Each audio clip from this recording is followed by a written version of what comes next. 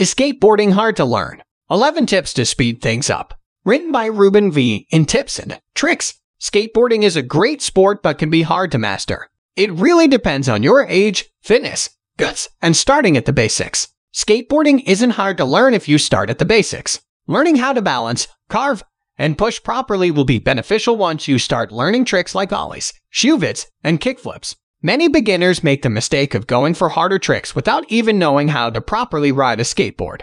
I learned skateboarding at a very young age by just sitting on one knee and pushing with my other foot. So how do you go about it? Here are a couple of tips to make skateboarding easier. Take it slow. Many beginners make it hard for themselves by immediately going for technical stuff. Skipping the basics will make it harder to progress later on. To be fair, landing a trick can be very rewarding, but if you don't master the basics, you'll progress slower. Some tricks take time, and you need to work your way up before you can nail it. Also, make sure you know which stance you prefer, goofy or regular. It's harder to learn skateboarding if you don't know your natural stance. Start by just balancing or pushing. You need to be able to push around comfortably and learn how your board responds. Here's how your first day should look like. Start on grass or carpet so your board can't move. Lean forward, backward, sideways to feel how your board responds. Look for a clean, no rocks, glass twigs, etc. and safe spot. Not crowded and limited traffic where you can ride comfortably and stand on your board. Empty parking lots are great for example. Now repeat your balancing repertoire before you start to ride. Place your feet properly and give your board a small push.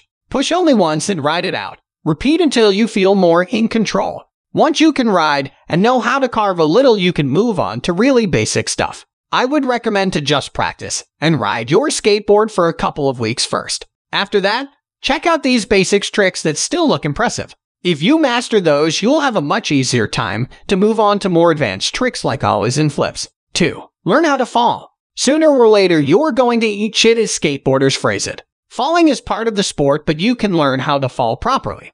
I already wrote an extensive guide on how to fall properly, so I suggest checking out my guide on how to learn how to skateboard for beginners. Basically, you need to either roll or slide when you hit the ground. Sliding is recommended when you wear knee pads. Rolling when you don't like to wear protective gear. It will take time before you master this skill, and it won't be comfortable. Even if you know how to fall, you can still hurt yourself.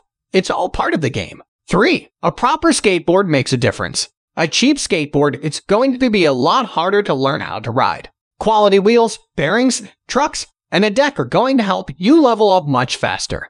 The problem with low-quality boards is that the wheels are of poor quality, boards delaminate, and trucks break on minor impacts. Even the bearings play a vital role. If they don't spin properly, your wheels will give you a hard time. Don't go for any cheap skateboards that you can get at Walmart or Target, but buy one from a reputable shop. It can even get frustrating because your equipment is trash.